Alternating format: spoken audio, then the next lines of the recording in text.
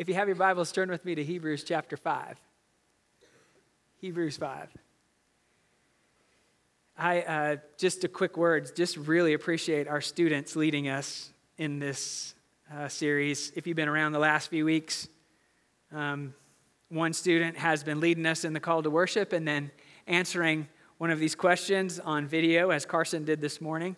Carson's response this morning, I told him it was just really compelling for me. I'll talk a little bit more about his response in a moment. But I want you to think about your response to this question. Jesus learned obedience from his suffering. In the midst of suffering, how are you learning from Jesus? Or how have you learned from Jesus? In the midst of suffering, how are you? How will you learn from Jesus? Hebrews chapter 5, we'll dive in here with these first 6 verses. If you have your Bibles, follow along. It says this: Every high priest is selected from among the people and is appointed to represent the people in matters related to God and to offer gifts and sacrifices for sins. He, the high priest, is able to deal gently with those who are ignorant and are going astray, since he himself is subject to weakness. This is why he has to offer sacrifices for his own sins, as well as for the sins of the people. And no one takes this honor on himself, but he receives it when called by God, just as Aaron was. In the same way, Christ did not take on himself the glory of becoming a high priest. God said to him, "You are my son. Today I have become your father."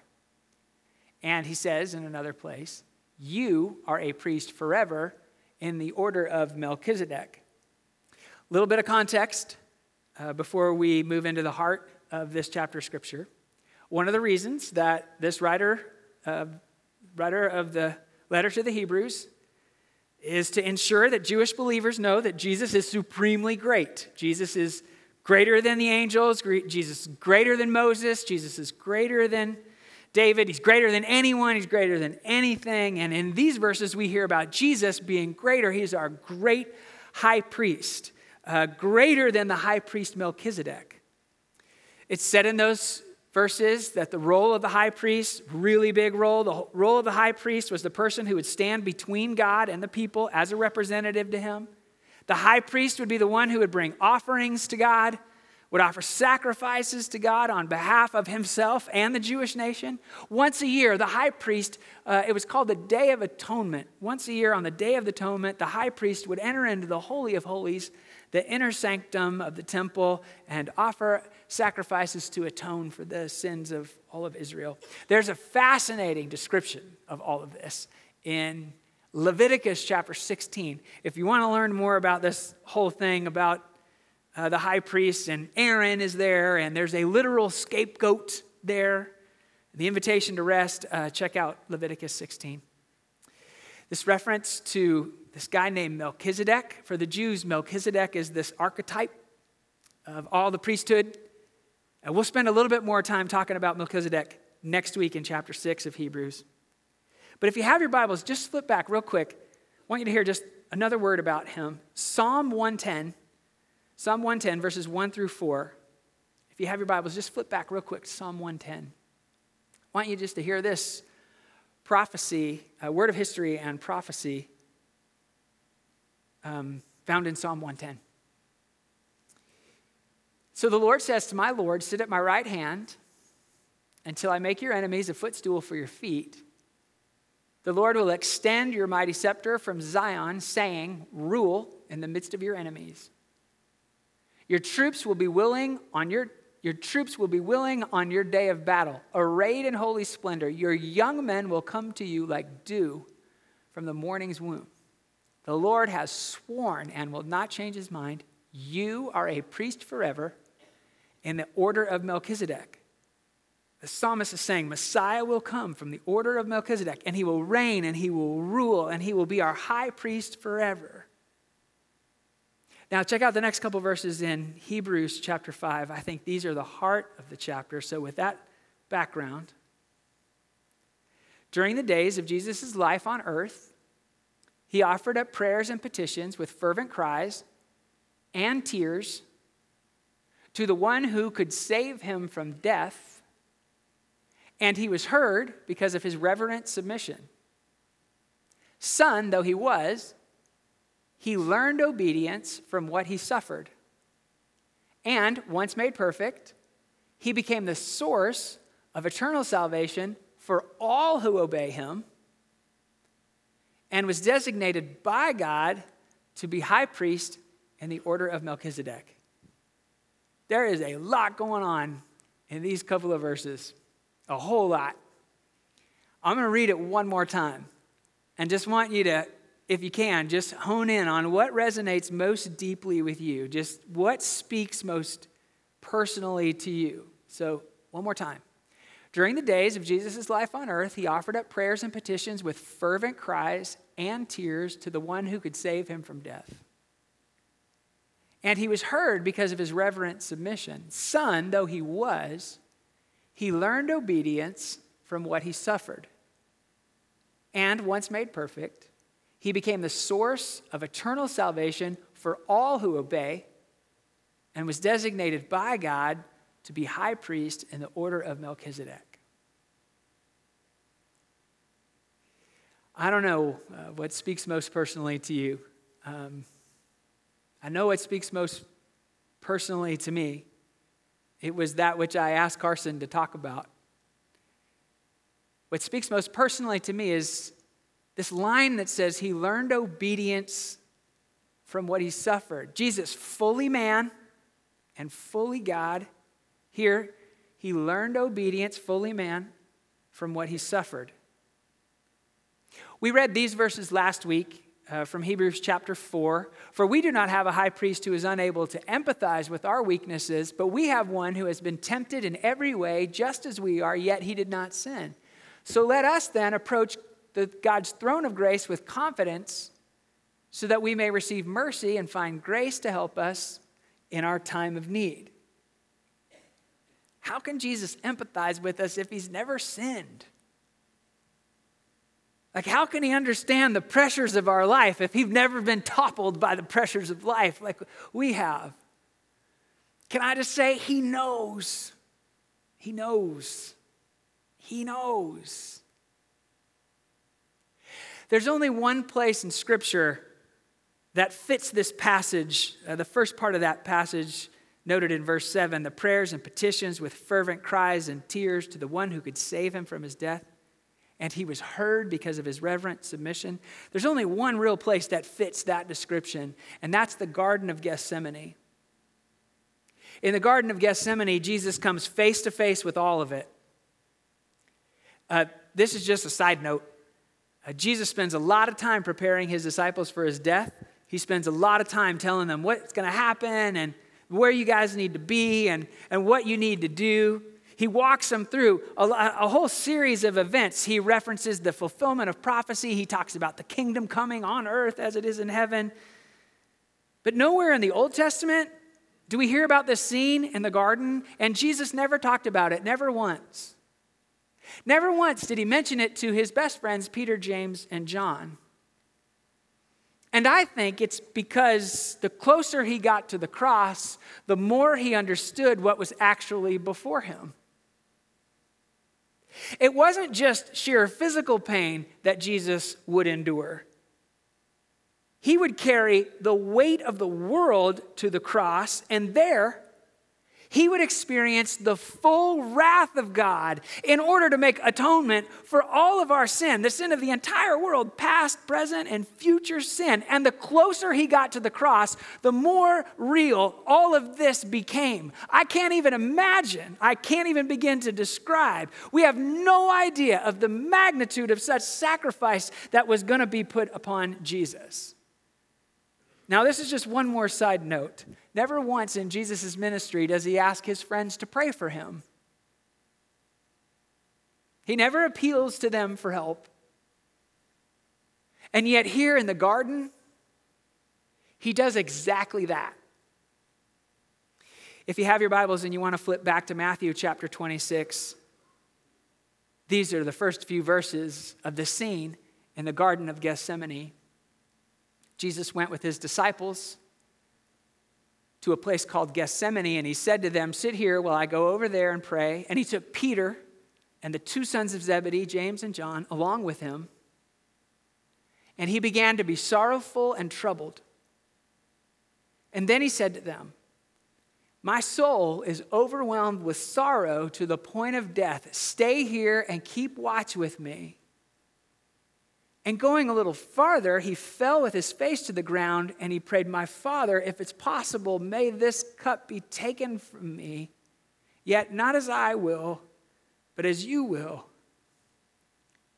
Jesus invites his friends, these three really close friends, to pray for him as he moves deeper into the shadows, falling on his knees and then on his face, crying out to the Father. 3 times he prays, "Father, if it's possible, may this cup be taken from me." Jesus is now understanding what is in front of him. Deeper still, he's understanding what's going to happen and all that he will suffer. And he says, "Father, if there's any other way, He's now beginning to experience the full misery which sin produces in the heart of the sinner. All the naked filth of the human depravity is being placed upon him, and he feels the burning and the searing shame of your sin and mine as if they were his own. And he says, not this, let this cup pass.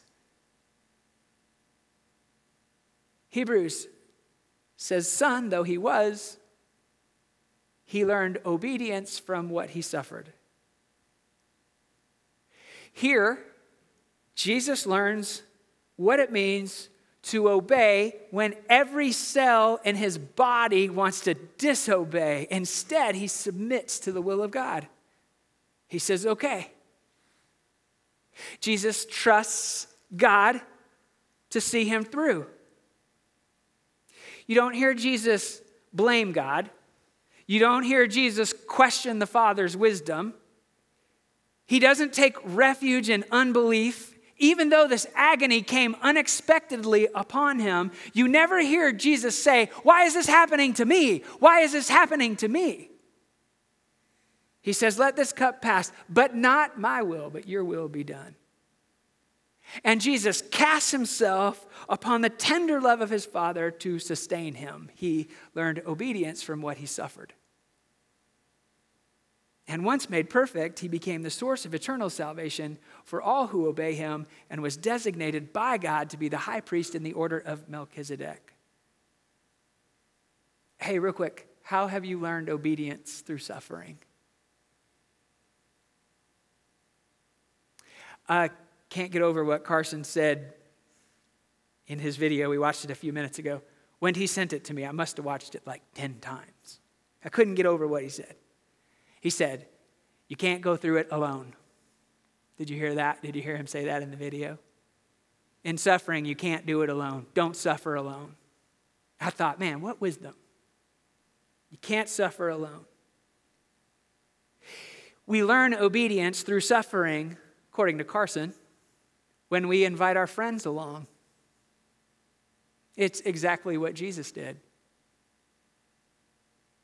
Jesus entered into the full force of 2 of our lives' greatest mysteries, obedience and suffering, and to engage these mysteries, he chooses to bring along some friends. Friends who wouldn't understand.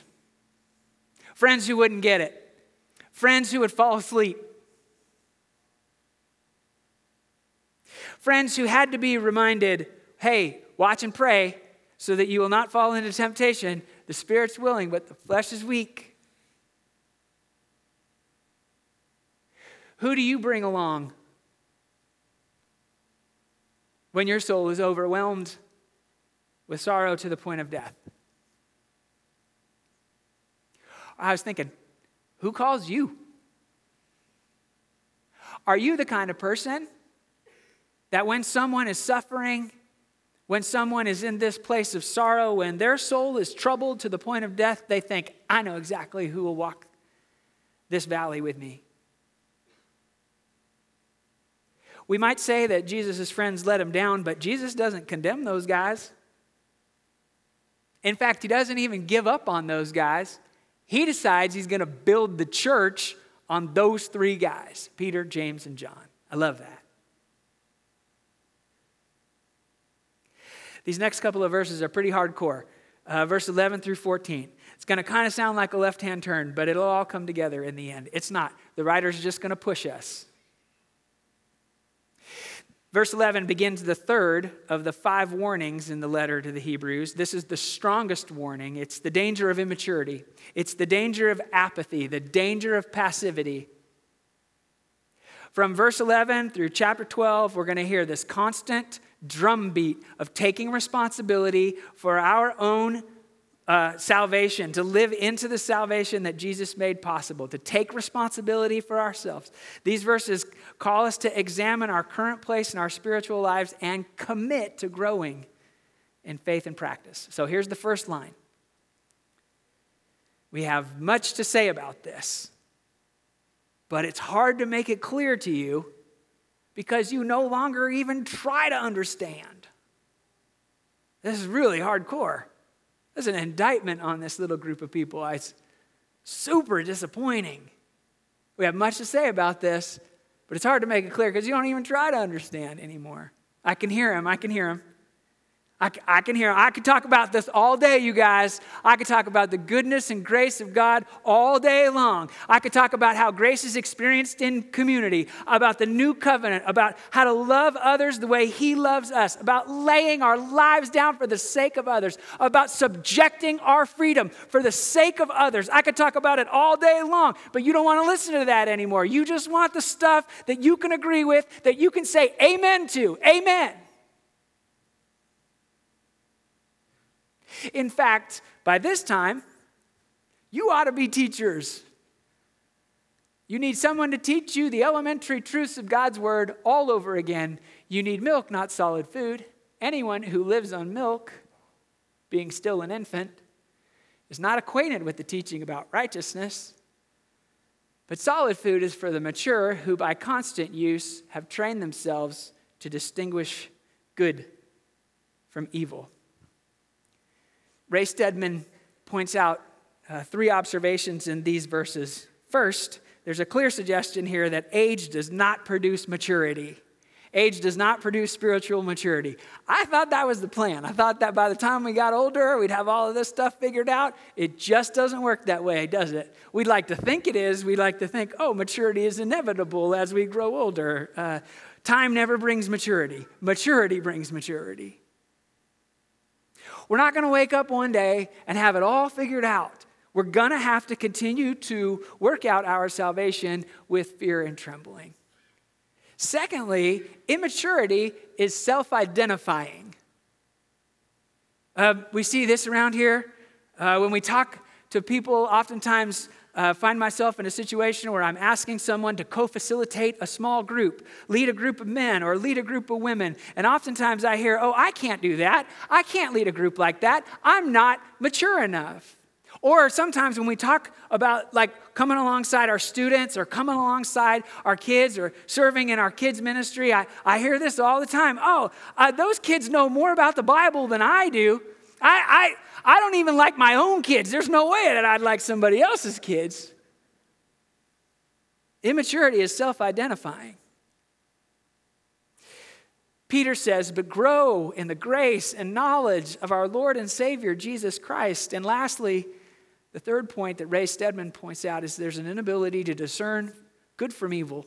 We're falling into the same sin, allowing fear to win in the same places, worrying about the same things, all the while missing out on the beauty of God. Jesus said, I'm sending you like sheep among wolves, therefore be as shrewd as snakes and as innocent as doves. All right, you guys still with me?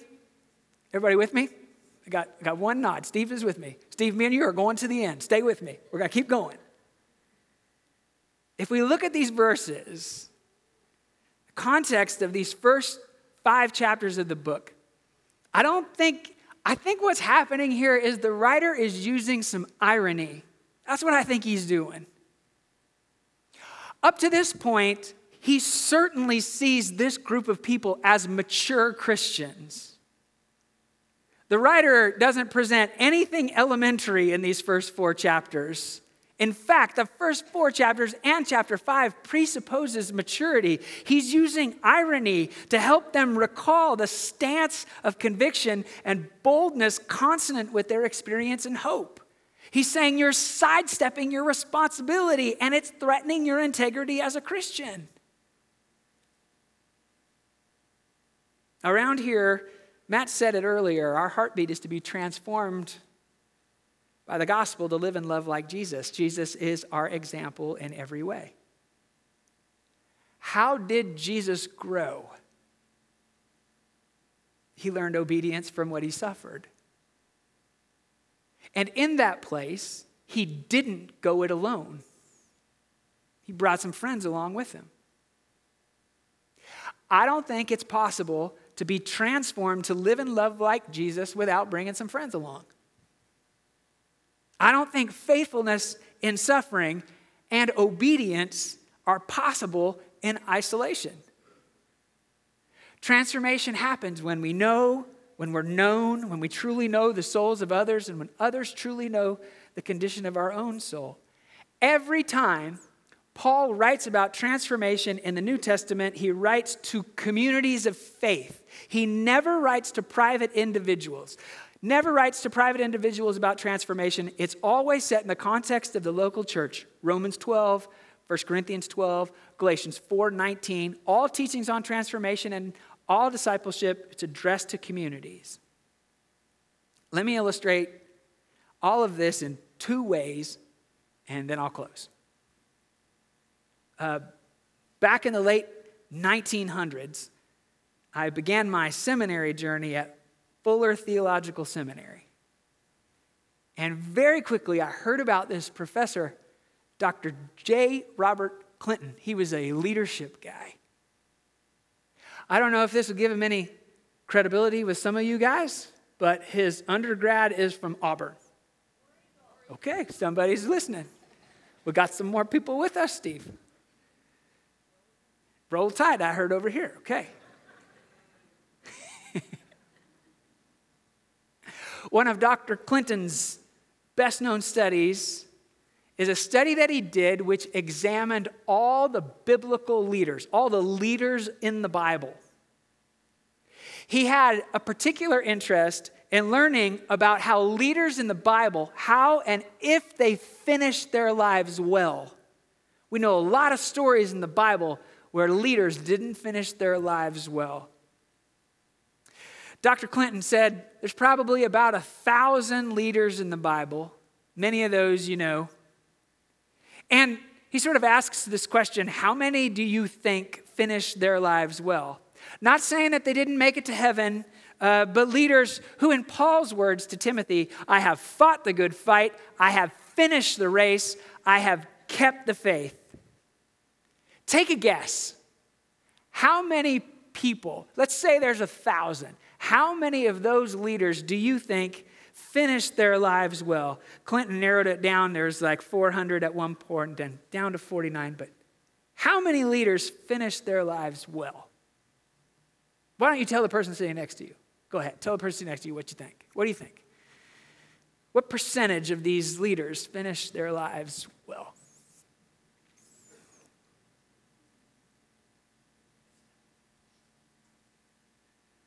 So we'll first hear from the Auburn grads. You guys, no, just kidding.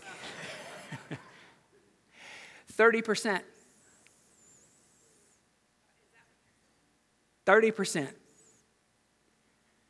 What I'm saying, what Dr. Clinton said, that means 70% of all biblical leaders didn't finish their lives well. 70% of all biblical leaders missed out on God's ultimate plan for their lives. And when Dr. Clinton examined the characteristics of those who finished their lives well, what was one of the most prominent characteristics? I'll give you the 3. They had an eternal perspective. They had an eternal perspective. Secondly, spiritual renewal. They partnered with God in the transformation of their own souls. And thirdly, They brought some friends along. Last illustration is this.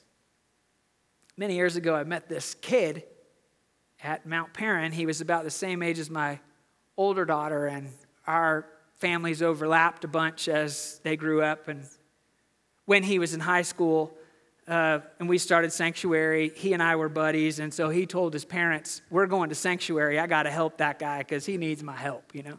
He was the coolest kid. He is the coolest kid. Leader kind of kid.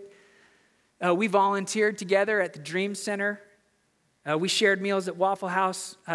We used to meet at Waffle House on Christmas Eve morning every year. And then one day he asked me to do his wedding.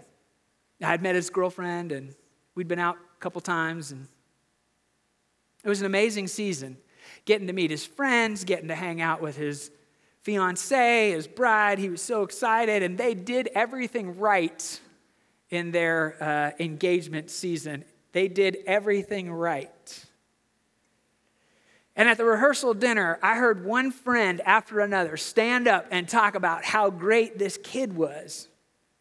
They beamed when they talk about this groom. They talked about his character, and they talked about his integrity, and they talked about his deep commitment to Christ and his deep commitment to bringing friends along. He's always bringing friends along.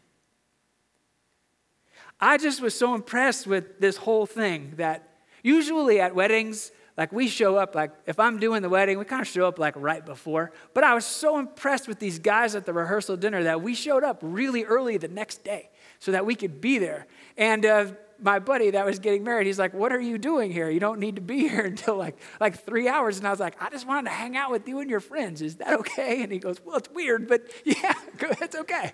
And we just hung out. It was amazing. We just had the best time. And right before it was time for the wedding, all of these guys circled him up. They put him in the middle, and they prayed blessings over him. They just blessed him. It was so powerful, you guys. I couldn't get over it. I was just blown away by this little community of friends. And the wedding was amazing, and we danced. And at the reception, there was great cake. And we always sneak out after the cake. And so we snuck out and we left to get ready, come back to church on Sunday. And 4 months later, this guy's wife walked out. And never came back. 4 months. And he came up here that day after she left. And we just wept, you know. If there was ever a time of disobedience, it's in the midst of suffering, but not this kid. Into the darkness of suffering and the temptation of disobedience, he chose to bring some friends along, those guys. And he prayed, and I prayed, and we prayed, not this, God, not this. This can't be it. This can't be the way, not this. And for the last 4 years, I've seen God show up time and time again in this kid's life. And last night, he said, though it was the darkest time of my life, it was also the deepest time of my life with my friends. And I thought, where would he be if he hadn't chosen to bring some friends along? My faith has been immeasurably impacted by the journey of being friends with this kid and his willingness to be obedient in the face of suffering. How about you? How about you? Let's pray. Jesus, our great high priest, we give you praise. Thank you for loving us as we are, where we are. Thank you for meeting us here, for ministering to us here, and leading us from here. We give you praise. Would you help us, Jesus? Would you help us trust you with our hearts? Would you help us trust you with entrusting our hearts to a little group of people? Would you help us to follow your example, even to places that are hard, that are difficult?